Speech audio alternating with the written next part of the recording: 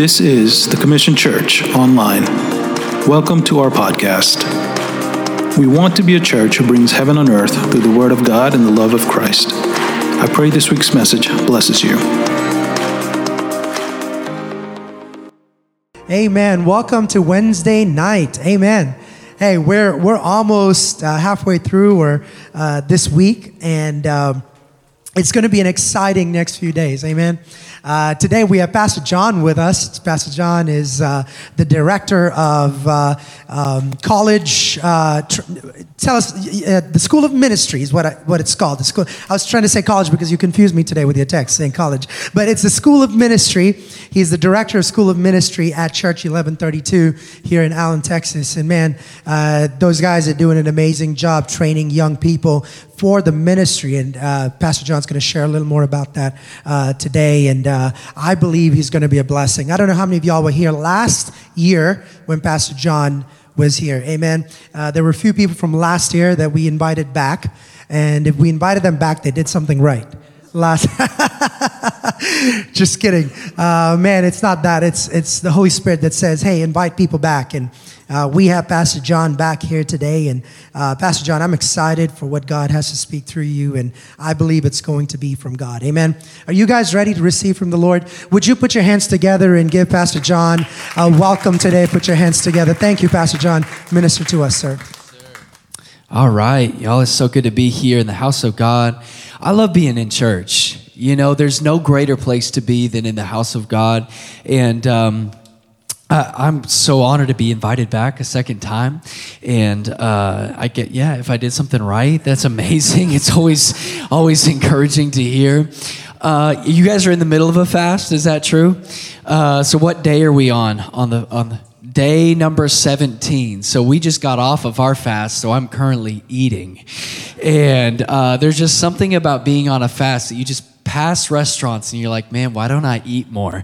When I'm eating, like, why don't I go to Five Guys more? Why don't I go to Panda Express more? I should enjoy this more. So I don't know if you guys are doing a full fast, just liquids, or what you're doing, but I know this, every time we fast, it's not twisting the arm of God, it's shifting our heart. Right? It's not manipulating God to do something. It's actually causing my mind and my heart to come into alignment with what He is saying and with what He is doing. And as Pastor was saying, my name is John. I'm a pastor at Church 1132. So I lead 1132 Leadership College. I lead our School of Ministry. I'm on our preaching team. I am a dad of 2, and I am a husband. I will be married for 10 years this June, and I got married at 19 years old, y'all. And I don't recommend that everybody does that, but it's worked out well for us. And I'm just so privileged to bring you guys the word today. I've been preaching for over half of my life. So I started preaching at 14 years old. I remember my very first message was to 5th and 6th graders in a Sunday school classroom, and I preached on all 7 churches of Revelation to these kids. Probably really out of context, probably way too harsh. I was telling these 5th graders, I was like, hey, you got to be hot or cold or God's going to spit you out of His mouth. It was an intense time. I've been preaching for over half my life. I was basically born in church. My brother's a pastor. My mom is a worship leader. And I just want to tell you this. I've never been more convinced that God is on the move than right now. There are a lot of people who would propose and say that the world is getting worse and worse. I have a problem with that because Jesus said of the increase of His government, there will be no end. Jesus said that the glory of God will cover the earth like the waters cover the sea. Jesus prayed that His kingdom would come, His will would be done on earth like it is in heaven. So I am not of the persuasion that the world is going to get worse and worse and worse and worse, and then one day Jesus is going to rescue us at the last minute. I believe that the people of God are commissioned by God to make disciples of every single nation. Do you believe that? That we can actually see a revival globally that can totally shift our culture, that can totally shift our politics, that can totally shift everything about us. One word from God can change everything. And I don't want you to underestimate what a select group of people who are committed and devoted to Him can do. I don't want you to underestimate what God can do through the people in this room. Do you remember there were 12 people in the book of Acts who said, I'll give God my yes. And when those 12 people gave God their yes, when they were walking on the horizon, and people said, those who have flipped the world upside down have come here as well. What what if there was a mandate and a mantle on Commission Church that was so significant and so real that when people see you in Plano, they say, those who have shaken this city, those who have turned the world upside down, have come here as well. I just want to encourage you. I want to build your faith. I'm going to get to the scripture here in just a moment, but I want to build your faith for a moment and increase your expectancy. How many of you know that what God does in a room has little to do with the preacher that is standing on the stage and everything to do with the expectancy of the people who are in the seats? You remember there was a woman who had an issue of blood who saw Jesus on the horizon. She presses through the crowd, and the Bible says that there are a lot of people grabbing a hold of Jesus. A lot of people were touching Jesus, but for some reason, when she grabbed a hold of Jesus, she got a healing.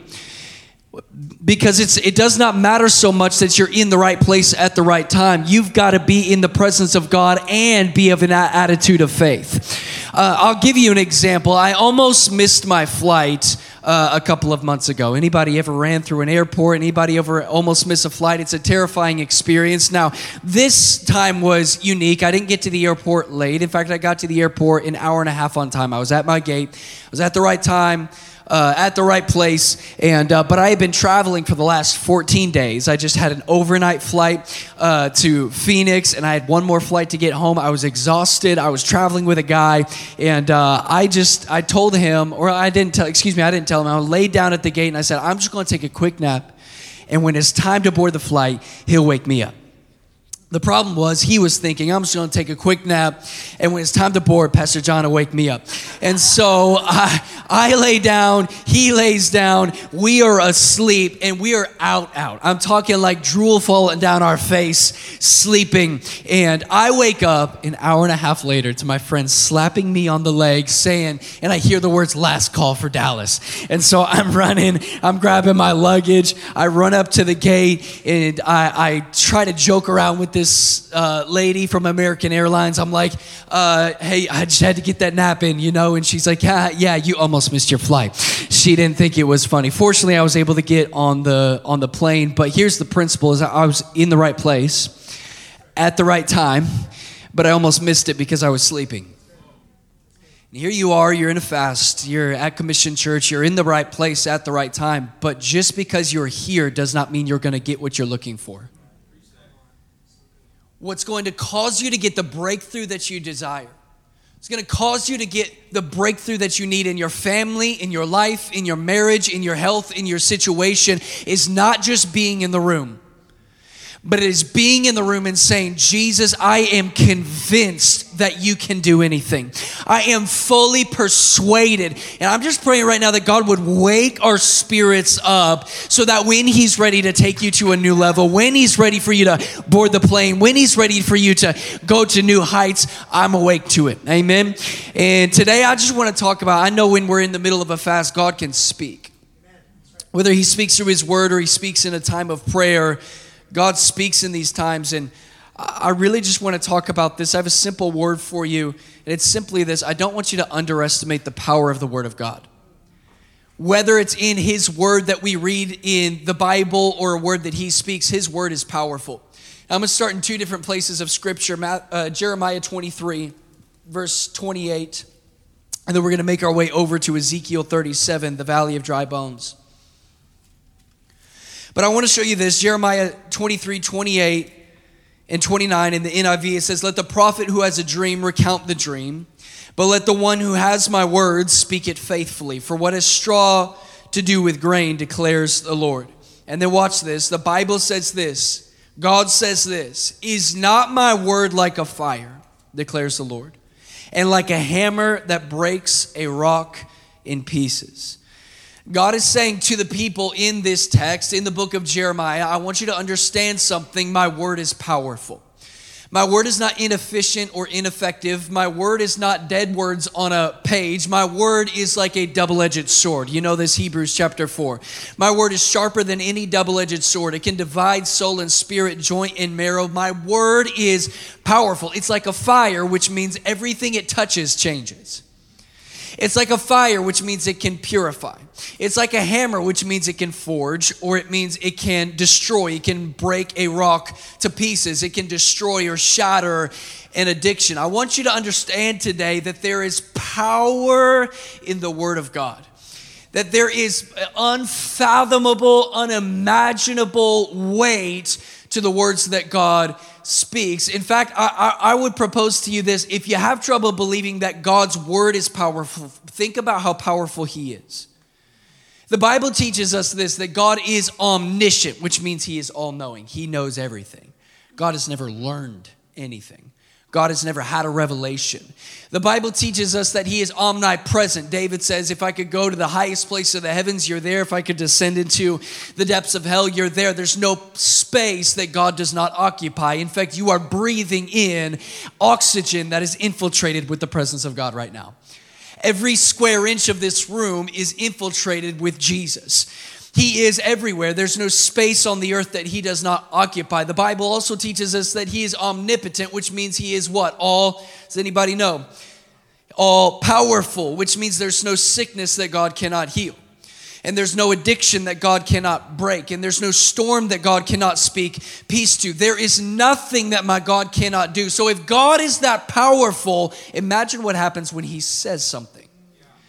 If God's presence is that powerful, Psalm chapter 97 says the mountains melt like wax before the Lord. If everything shifts and changes just when he walks into the room, imagine what would happen if that God says something. Right? And in fact, I would even say this, that the authority of somebody's words are confirmed by the effect that the words have. Like imagine for a second that somebody wakes up in Plano today and decides that they are now the king of Plano. They wake up this morning and they say, I am the king of Plano. And they dress up like a king and they talk like a king and they build a throne like a king and they sit on a throne like a king and they're walking into Kroger and making decrees. Couple things would happen. We would call a psychiatric hospital and have them admitted and get them some help. But secondly, they would be exposed when the words that they say, the decrees that they make, don't actually have any power. And God is letting us know today that he is not just dressing up like a king, pretending to be a king, or sitting on a throne like a king, or saying that he's a king. He actually is a king, which means the words that he speaks actually have power. And I know we know the Word of God. We memorize the Word of God, post the Word of God. We've got the Word of God on our pillows. We've got Psalm 23 on our walls. We've got Romans chapter 6 memorized. But the reality is the Bible that you memorize intellectually can actually transform you internally. And that's what I want to talk about today, is I want to talk about the power of the Word of God. It's like a fire. It's like a hammer that breaks the rock to pieces. But we need to understand this. The Word of God is not powerful for you until you partner with the Word of God. The Word of God is not powerful for you, for your family, for your situation, until you grab a hold of the Word of God, internalize it by faith, believe it, and release it into your situation. And today we're going to be in Ezekiel chapter 37, a famous passage of Scripture. But this shows us an instance where somebody partners with the Word of God and it changes everything. Ezekiel 37, 1 through 10. I'm going to be reading in the English Standard Version. You know what the best version of the Bible is? It's the one that you read, okay? Ezekiel 37, 1 through 10. It says, the hand of the Lord was upon me, and he brought me out in the spirit of the Lord and set me down in the middle of the valley. Everyone say the middle. It was full of bones. And he led me around among them, and behold, there was very many on the surface of the valley, and behold, they were very dry. And he said to me, Son of man, can these bones live? And I answered, O Lord God, you know. And then he said to me, prophesy over these bones and say to them, O dry bones, hear the word of the Lord. Thus says the Lord God to these bones, behold, I will cause breath to enter you, and you shall live. I will lay sinews upon you, and it will cause flesh to come upon you, and cover you with skin, and put breath in you, and you shall live, and you shall know that I am the Lord. So I prophesied. So I declared the word of God that I received as I was commanded. And as I prophesied, there was a sound. And behold, a rattling, and the bones came together, bone to its bone. And I looked, and behold, there were sinews on them, and flesh had come upon them, and skin had covered them. But there was no breath in them. Then he said to me, prophesy to these breath. To the breath, prophesy, son of man, and say to the breath, thus says the Lord God, come from the four winds, O breath, and breathe on these slain, that they may live. So I prophesied as I was commanded to me, and the breath came into them, and they lived and stood on their feet, an exceedingly great army. Let's pray. Holy Spirit, we love you so much. We thank you that your power is not on a natural gifting, that your power is not on man-made intellect, but there is infinite power that rests on your word. And I ask you right now to call every single man of God, woman of God, to attention to your word right now. Lord, I arrest every distraction in the name of Jesus, and we ask for the prophetic word of the Lord to go forth with power in the name of Jesus. Amen. Amen. Quick note for context, Ezekiel chapter 37 is, we see the context in Ezekiel chapter 36. God is speaking to Ezekiel, and he says, even though my people Israel have walked away from me, with great compassion, I'm going to gather them again, and I'm going to revive them again. And Ezekiel 37 is God showing Ezekiel, this is what the resurrection of the children of Israel is going to look like. And so while this is primarily about Israel, coming from death to life, I believe it is also a great picture for you and I. Number one, that even in our most dead state, we can come alive again. But number two, it shows us what it looks like for the people of God to partner with the Word of God. And this is what I'm going to go into today. I'm just going to pull three thoughts right out of this text. Look back at verse 2. Verse 2 it says, Ezekiel sees the dry bones, and as he sees the dry bones, he makes an observation. He says they were very what? The bones were very what? They were very dry. And then God asks the question in response to Ezekiel's observation. He says, son of man, can these bones live? And Ezekiel, in his infinite wisdom, just responds to God and says, God, you know the answer to the question that you just asked. This is a life hack that Ezekiel is giving you, that if God ever asks you a question, you can just respond and say, God, you know the answer to the question. But Ezekiel was teaching us a powerful principle. He was saying, I can give you an opinion, I can give you my perspective, but what matters most is not what I see. What matters most, God, is what you say. And so here's thought number one for you. If we're going to see dead bones come to life around us, here's thought number one. We've got to see God's perspective. See God's perspective. I think a problem a lot of believers have is we make our observations conclusions. We make what we see to have the final say. And Ezekiel is saying, God, I can give you a thought, I can give you a perspective, I can give you an opinion, but at the end of the day, what matters most is not my opinion. What matters most is what you're declaring over these dead bones. We have made our observations to be conclusions. I'm broken right now, I'll always be broken. My family members are lost right now, they'll always be lost. I'm sick in my body, I'm sick in my mind, I'm sick in my heart, I'll always be sick. But the reality is our observations are not conclusions. The conclusion that we have to make and that we have to lean into is whatever God's word says. God did not say to Ezekiel, are the bones dry? God did not say to Ezekiel, are the bones dead? God said to Ezekiel, can the bones live? So God was saying, Ezekiel, I don't want you to stay fixated on the current problem. I want you to stay fixated on the potential.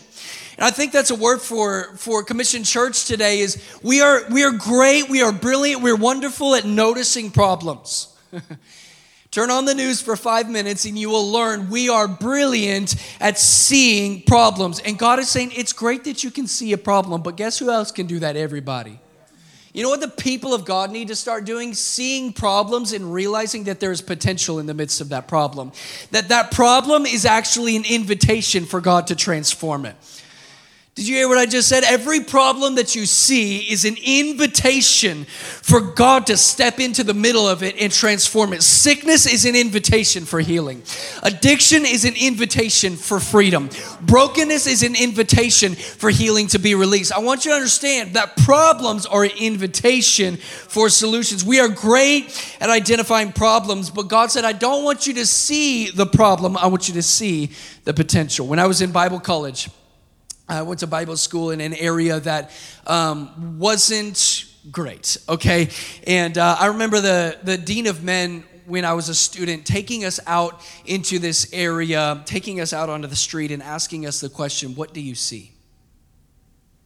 And I remember looking and seeing, I see cars that are driving too fast, and I see trash on the ground, and I see homelessness, and in that homelessness, I see addiction. I see an area that is broken, that is fractured, that is impoverished, that is scary, that is crime-ridden, and he's showing us, he's asking us these questions. We don't know what he's doing. And then he takes us, it was me and about 14 other guys. He took us into the dorm where we lived. It was a 10-story building. He took us up to the 10th floor.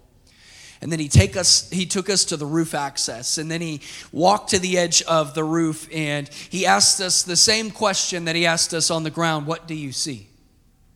It was the most beautiful picture of the Dallas skyline. It was breathtaking. It was beautiful. And here's the powerful thing about this story is my location didn't change. My perspective was simply elevated. Nothing changed. If you were to look on Apple Maps at my location, you would not see my little blue dot move hardly at all. The only thing that changed was not where I was at locationally or geographically. What changed was my perspective was elevated. I want you to know, if you live your whole life on the ground, all you're going to see is dry bones. All you're going to see is the death of the bones, the problem of the bones. But the moment you get a higher perspective, or I could say this, the moment you get heaven's perspective is the moment you can see there's actually potential in the place that I stand right now. I don't know what you're going through. I don't know what your marriage is like, what your kids are like, what your relationships are like. But here's what I do want you to know. If you get heaven's perspective, you would see that God is not asking, are the bones dry? He's asking, can they live? Can they come alive? And the question today is not, is your marriage dead? The question is, can it live? The question is not, is Plano dead in religion? The question is, can it come alive to the glory of God? Friends, the question is not, is America far from God? The question is, can we see a third great awakening that changes everything about our nation? And I would propose to you, the moment God asks the question, can it live? He's not asking because he does not know. He's asking you because he wants you to see what he sees that absolutely they can live. Absolutely, he can cause dead bones to come alive in a moment. Absolutely, God can take everything that is fractured and broken in your life and cause it to come alive. There is possibility where you stand. Verse 3, Ezekiel says, God, you know the answer to the question, can these bones live? Now, at this point, Ezekiel's probably asking the question, what are we doing here? This is a turbulent time, a scary time, and God brings Ezekiel into a valley of dead people. Potentially scary. And so he's probably wondering, God, what are we doing here? And God answers the question in verse 4. He says, then he said to me, prophesy over these bones and say to them, O dry bones, hear the word of the Lord. Why are you here? You're here to prophesy. Why did I place you in the valley? To prophesy. God says, Ezekiel, I did not put you in the midst of a valley of dry bones so that you could be sad about the bones, or so that you could learn how to function surrounded by dead things, or so that you could even endure in the midst of the valley. I brought you here to change the environment where you stand. So if we're going to see dead things come alive, we've got to see God's perspective. But here's number 2, we've got to see the assignment. I want you to know today, God did not place you in a valley because he is cruel. God placed you in a valley because you're called. Did you know that the answer to the valley around you is the spirit that is within you? Can I just say this? God put you in that marriage. God put you in that family. Young people, God put you in that school. God puts you in that workplace, surrounded by all those toxic people, surrounded by all those negative Nancys. Guess what? God, if you are, the Bible says the footsteps of a righteous man are ordered of the Lord. So wherever you're at locationally, whatever church you are a part of, whatever ministry you are in, whatever school you're in or business you're in, God has placed you there, not so that you can keep your head down and just survive in the midst of death. God has placed you there so that you can transform the environment that you're in. You are on an assignment. God has placed you in Plano, not so that you can just look at the Valley of Dry Bones and be really sad about the state of culture. God has placed you here to absolutely transform it. God has not put you here to endure it, but to transform it. Can we talk about this in the context of church just for a minute? So I remember being a youth pastor. I was a youth pastor in Mississippi for 5 years. And I remember one particular moment, there was a student that came up to me. I was at the school and they said, "Hey, I came to your youth ministry and I don't think I'm ever coming back." I said, "Oh, I'm sorry. Why are you not coming back?" And this young lady said to me, "Because I walked through the doors and nobody greeted me." I said two things to her. I said, number one, I'm so sorry. Someone should have been there. They were scheduled to be there. Their planning center was green. Come on, accept your PCO requests. They weren't there. So number one, I'm so sorry. And number two, welcome to the greeting team. Listen, church would totally change if instead of seeing ourselves as consumers, we saw ourselves as contributors. Can I help you with something? If you see something that you think is problematic in a church, it is not an indication that I need to run away from that church. It's an indication that the mantle or the calling or the burden is on you to actually solve the problem. So if you walk in and nobody greets you, go ahead and stand at the door and start welcoming people. I don't know if I'm messing this up. If you need to clean it up, you're like, "Hey, we have a process for this." If you see a mess, rather than folding your arms and being like, "Oh, nobody cleaned that up," why don't you go ahead and pick up a mop? You can either mope about it or you pick up a mop and start cleaning something, right? "Oh, well, that church just wasn't really passionate about their worship." When's the last time you lifted your voice above everybody else? "Oh, well, they're not really an evangelistic church." Go ahead and become an evangelist, disciple other people to do the same, and solve the problem that you see. There's every problem that you see, there are two revelations. Number one, there's a problem. Duh. Number two, smile, you're the solution. Because if you see a problem, it is an indication that you are burdened by the problem. And if you're burdened by the problem, God's put the answer on the inside of you. Burden is one of the primary indications that you are called. So rather than running from dry bones, let's stand in the middle of them and prophesy them. You are called to solve the problems that you see, not just in a church context, but in the world that you live in. Friends, the Waymaker lives in you. Yes. The Spirit of God lives in you. I know you've heard the scripture 1,000 times, but the same Spirit. You know, preachers love that verse. The same Spirit that rose Jesus from the dead. How many times have we heard it, but how many times have we lived it is my question. The Spirit of God lives in you. The Deliverer lives in you. The Waymaker lives in you. I don't know if you guys know any throwback worship songs, but there's this old worship song that I've been playing on repeat. It goes like this. "I've got a river of life flowing out of me. It makes the lame to walk and the blind to see. It opens prison doors, sets the captives free." You know this one? "I've got a river of..." She's like, "Yeah, I know it." I'm like, "I believe you, girl. You're singing right with me." Here's what we need to understand. The pastor, while amazing, is not the river of life.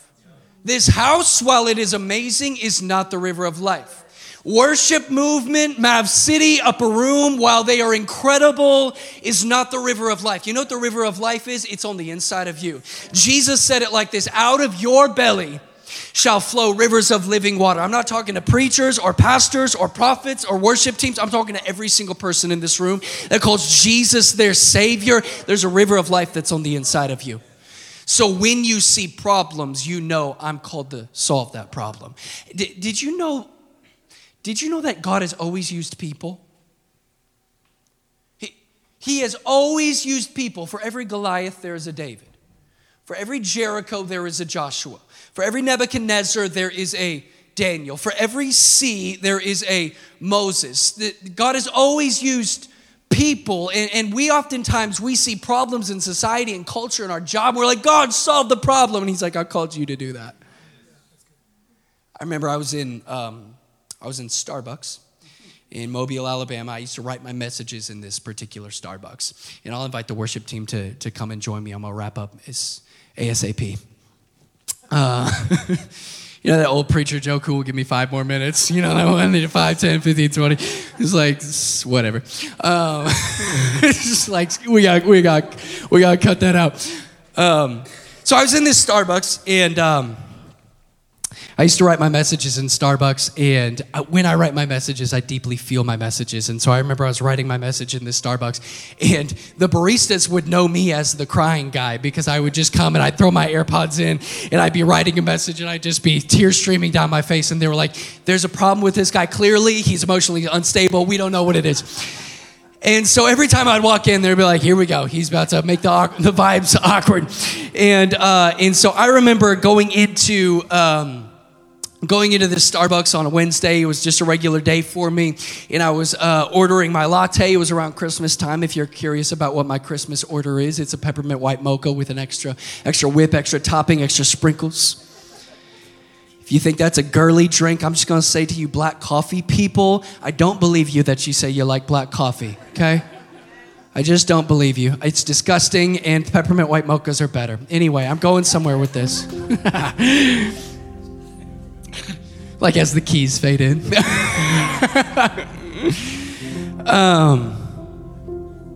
So it's around Christmas time, and I'm standing there, I'm waiting on my drink, and I see this big box. And I see signage next to it, and this box is to be filled with toys for kids who are less fortunate around Christmas time and who wouldn't get gifts unless people donate. So out of curiosity, I walk up to this box, I look on the inside of it, and I see that it's empty. And there was just something about seeing humanity buy $6 lattes and reject giving to a need that broke my heart. And so I'm standing there, and I start to do my little like Lou Engle rock thing. If you know, you know. And the baristas are like, here he goes, he's about to go. And the tears start flowing. And I start having a pity party. God, the box is empty. What are we gonna do? Oh my gosh, how have we gotten here as a society to where we will indulge and consume and not contribute? God, the box is empty. What are we gonna do? And God said, yeah, what are you gonna do? I said, touche, Lord. And so I got into my truck and I drove to the Walmart, and the baristas called Walmart. They're like, crying guy's coming to you, get security ready. And I walk in, and I must have looked crazy because I walked into the toy aisle crying, and I'm selecting toys, and I'm throwing in my cart, and I'm praying over them like Paul prayed over handkerchiefs. God's gonna heal some people. That's a joke, but kind of. It was maybe a little bit real. And so I go back into the Starbucks, and I fill the box. And as I was remembering that story, God told me, he said, I loved your tears, but I loved your action even more. Did you know that if you see an empty box, it's not just an indication that it's time to cry. It's an indication that it's time to go pay up and fill the box. For every David, let me say it again, for every Goliath, there is a David. For every Jericho, there is a Joshua. For every Nebuchadnezzar, there is a Daniel. For every Pharaoh, there is a Moses. For every empty box, for every problem in culture, for every broken marriage, for every sick person that you see on the street, guess what? There's a you. There's a me. There's an us. I've got to see God's perspective. I've got to see the assignment, and then I've got to declare the word. God gave Ezekiel this prophetic word. Don't miss this. God gave Ezekiel this prophetic word. Speak to the bones. And as God gives this powerful prophetic word, guess what? Nothing happened. God says, I'm going to make breath enter these bones. And the things that were dead are going to become an army. And God shares this powerful word. His word is like a hammer. His word is like a fire. And yet when God speaks, nothing happens until Ezekiel grabs a hold of the word and prophesies the word. Friends, there are promises on your life that are powerless until you grab a hold of them. There are prophetic words over your family that are powerless until you release them. I want to encourage you to, if you would, just stand with me.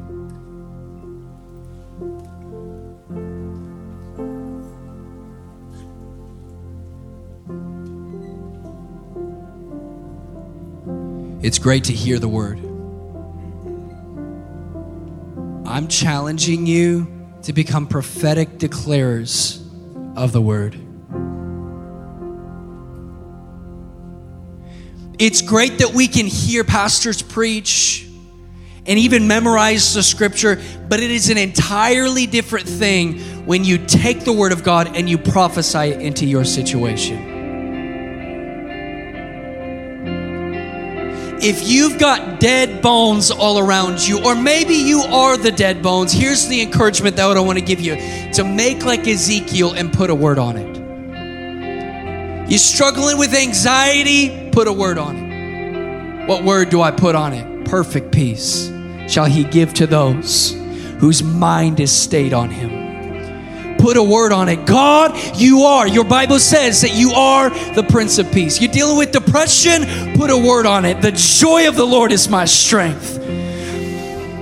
You're dealing with a life without the fruit of the Spirit, put a word on it. John chapter 15, if I abide in you and you in me, I will bear much fruit.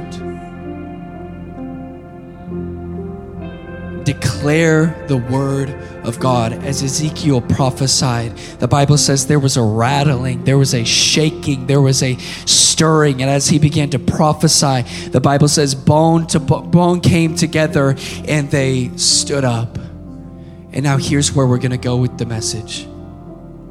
Can you pull up verse 8 for me? Verse 8 of Ezekiel chapter 37. And I looked, and behold, there were sinews on them, and flesh had come upon them, and skin had covered them. But watch this, but there was no breath in them. The only difference between Ezekiel and these standing bones was breath, the breath of God. And I think that this verse is a great picture of the church today. We're not quite the dead bones, but we're also not the army. We're not quite lifeless, but we're not quite prophesying. We are somewhere in between bones and filled with breath. But the next verse, God says to Ezekiel, prophesy to the four winds, and I will cause my breath to enter them. And what was once dead became an army in a moment where God breathed. And I believe over these next few moments, I feel the Spirit of God already, but I believe in these next few moments, the breath of God is going to fill this room. And Jesus is going to breathe on this house. And Jesus is going to breathe fresh life into you. So right now, with heads bowed and eyes closed all across this room, Holy Spirit, we invite you. Jesus, we need you. Holy Spirit, would you come? If you're in this place and you just need the breath of God just to fill you all over again, you want the Spirit of God to fill you all over again, on the count of 3, would you just stretch both hands to heaven? And I want you to know there's something about obedience that releases and unlocks the power of God. And so I want you to know that when you lift your hands, God's going to respond with his power. The moment that you lift your hands up in faith, I believe God's breath is going to enter this place. So if you're in this room and you say, God, I need you to breathe on me, breathe on my life, breathe on my heart, breathe on my mind. On the count of 3, I just want you to slip both hands in the air. 1, 2, 3. Come on, just both hands right now. Come on, hands going up all over this place. Holy Spirit, we ask you to come now. Come on, if you're hungry for the presence of God, if you're hungry for the breath of God to touch your life, would you just begin to ask him right now, Lord, would you fill me? And right now, God, just like Ezekiel, I prophesy to the 4 winds and I say, blow breath of God, breathe breath of God on these slain that they may live. Fill us with power again. Fill us with your breath again in the name of Jesus. Come on, can we just take a few minutes and worship? Oh, we love you, we love you, we love you.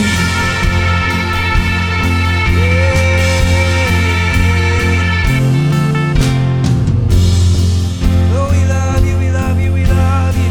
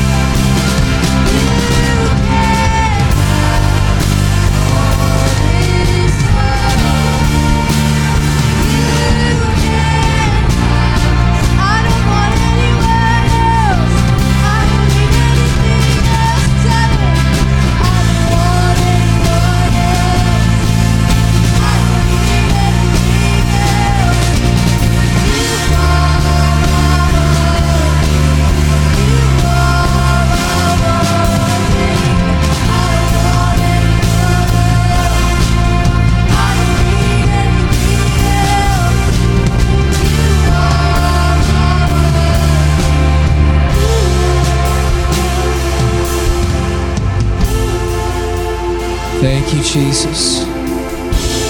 Thank you, Jesus. Come on, the breath of God's about to blow in this place.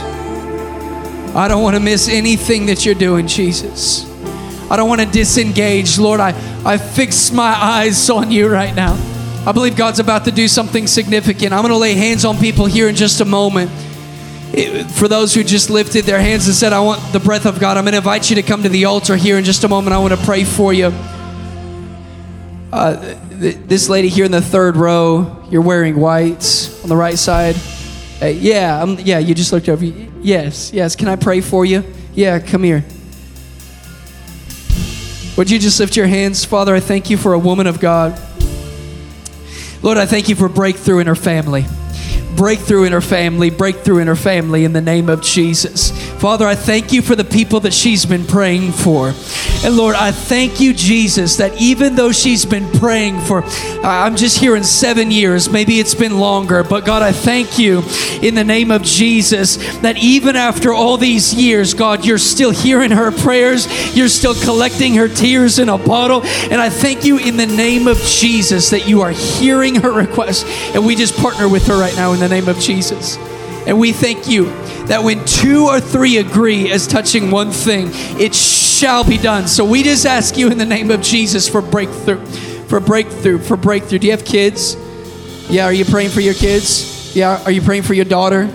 Yeah, Father, we thank you in the name of Jesus, God, that she's coming home, she's coming home, she's coming home.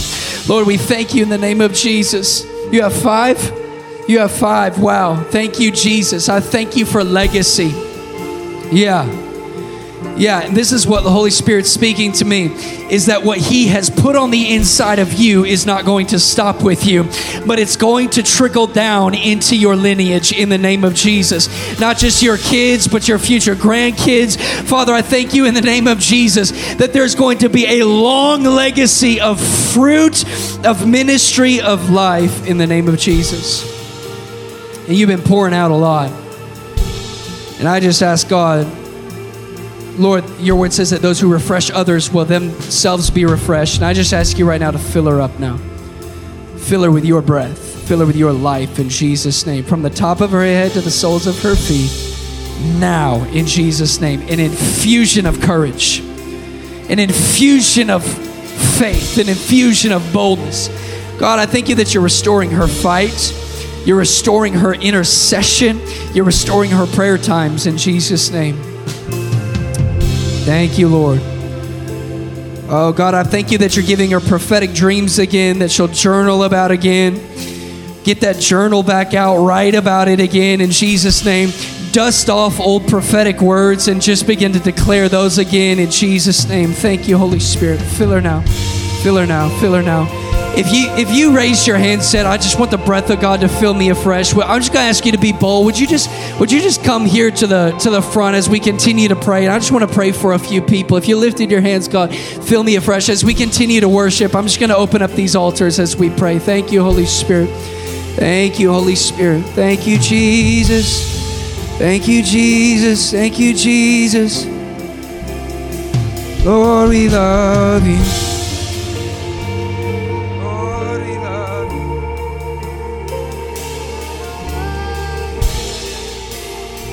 Yeah, let's fix our eyes on Jesus just for a few more moments before we pray. Let's just lift our hands. We set our eyes on you, Jesus. We set our mind on you, Jesus.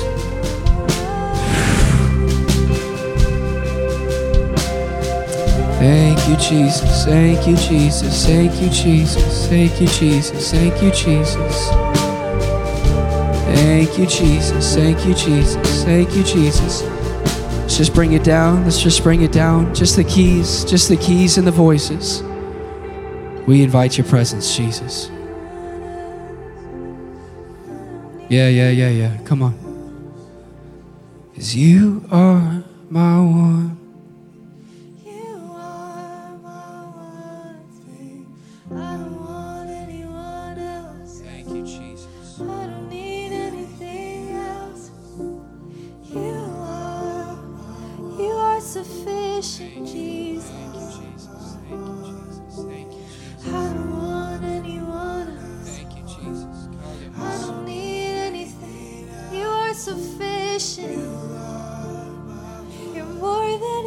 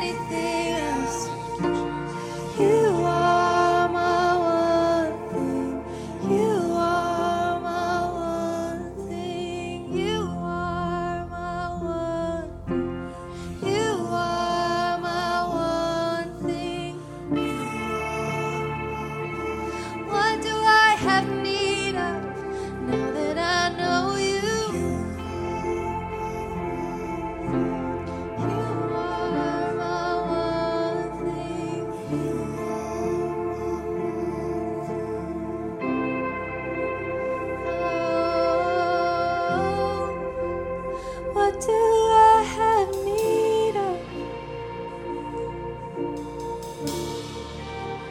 What do I have need of now that I know you? What do I have need of?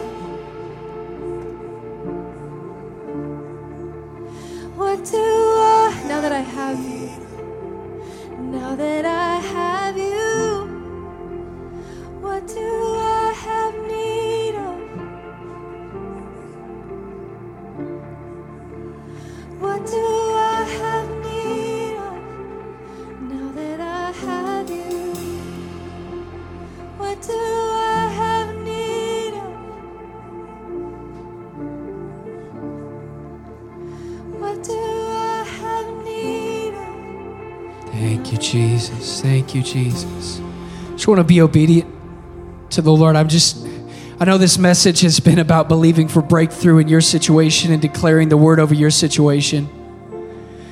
But I just hear Holy Spirit saying, put your list to the side for a moment and just adore me. Put your needs to the side for a moment and just exalt me. There's an invitation in this room just to fall in love with Jesus all over again, to return to our first love. We're just going to do that again all over this place. Let's just set our eyes on Jesus. Oh, Lord, take us back to our first love. Oh, when you were all we wanted. Woo. Oh, when you were my first thought when I woke up in the morning. When you were my last thought as I fell asleep. Take us back to the seasons where we would read your word and tears would fall on the pages. Take us back to the seasons where we would just listen to worship music in our car and feel your presence. Lord, take us back to our first love. In Jesus' name, we're here to exalt you. We're here to worship you. We're here to honor you, Jesus. Holy Spirit, it's all about you. Thank you, Jesus. Thank you, Jesus. Thank you, Jesus. Thank you, Jesus.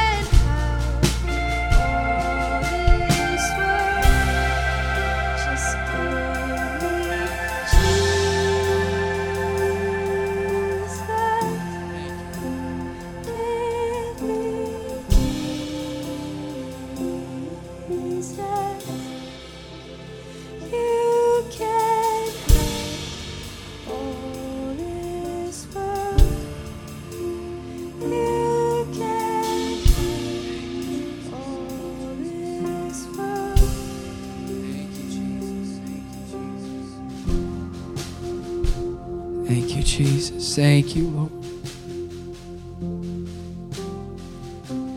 God, more than what you can do for us, we want you, Jesus. More than purpose, we want presence. More than breakthrough, we want your face. Like Moses in Exodus 33, we say, God, show us your glory. Show us your face, Jesus. We're here to exalt you. We're here to lift your name high. We're here to love on you today. We honor you, Jesus. We honor you, Jesus. We honor you, Jesus. We honor you, Jesus. We honor you, Jesus. Like oil upon your feet, like wine for you to drink. like water from my heart. I pour my love on you. Your praise is like perfume. I'll lavish mine on you till every drop is gone. I'll pour my love all upon your feet. Like wine for you to drink, like water from my heart. I'll pour my love on you. If praise is like perfume, I'll lavish mine on you. Yeah, come on, just pour out your praise. Just pour out your praise. Just pour out your praise. Yeah, come on, come on, come on, come on. Like oil upon your feet. Pour out our praise on you.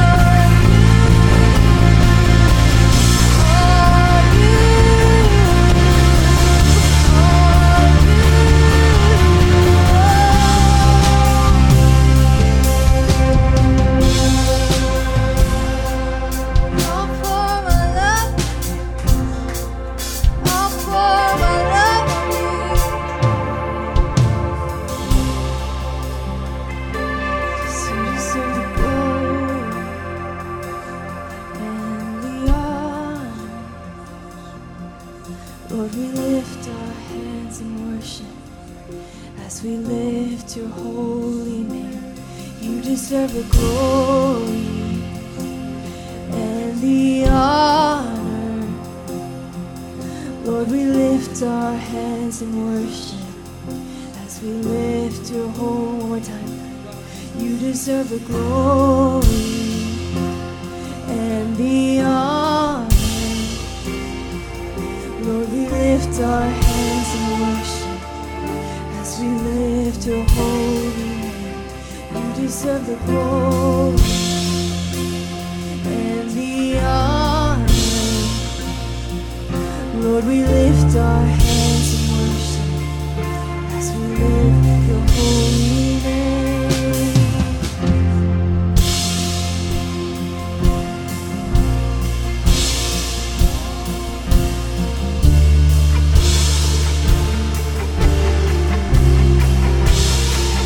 For you are great, you do miracles so great. There is no one else like you. There is no one else like you. You are great, you do miracles so great. There is no one else like you. There is no one else like you. No one else, no one else, no one else, no one else. Sing, you deserve the glory, you deserve the glory and the honor. Lord, we lift our hands in worship as we lift your holy name. You deserve the glory and the honor. Lord, we lift our hands in worship As we live, sing that again. You deserve the glory and the honor. Lord, we lift our hands in worship as we lift your holy name. You deserve the glory and the honor. Lord, we lift our hands and sing, you are great. 'Cause you are great, you do miracles so great. There is no one else like you. There is no one else like you. You are great, you do miracles so great. There is no one else like you. There is no one else. You are great. You are great. You do miracles so great. There's no one else. No one else like you. You are great. You do miracles so great. There is no one else like you. There is no one else like you. We know this. We know there's only one Jesus. There's no one else like Jesus. Only one God. Only one.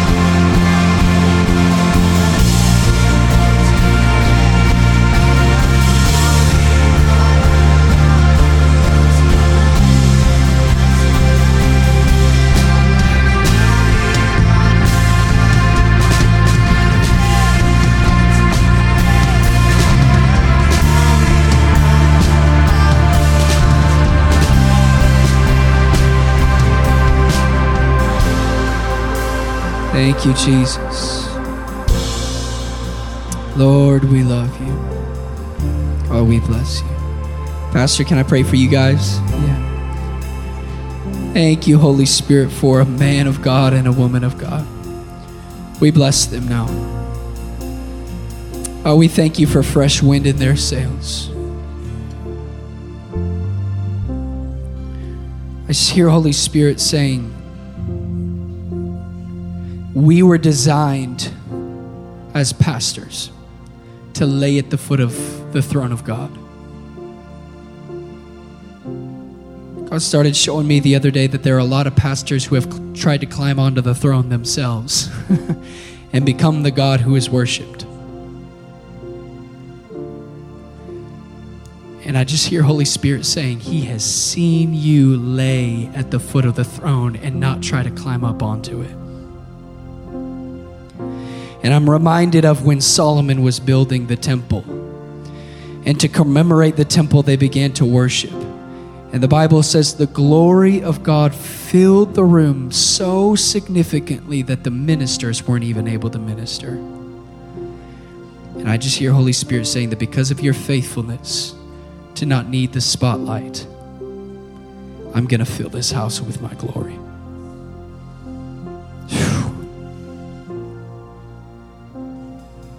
Thank you for people of your glory. Thank you for people of your power. Oh, you've been crying out for it. You've been longing for it.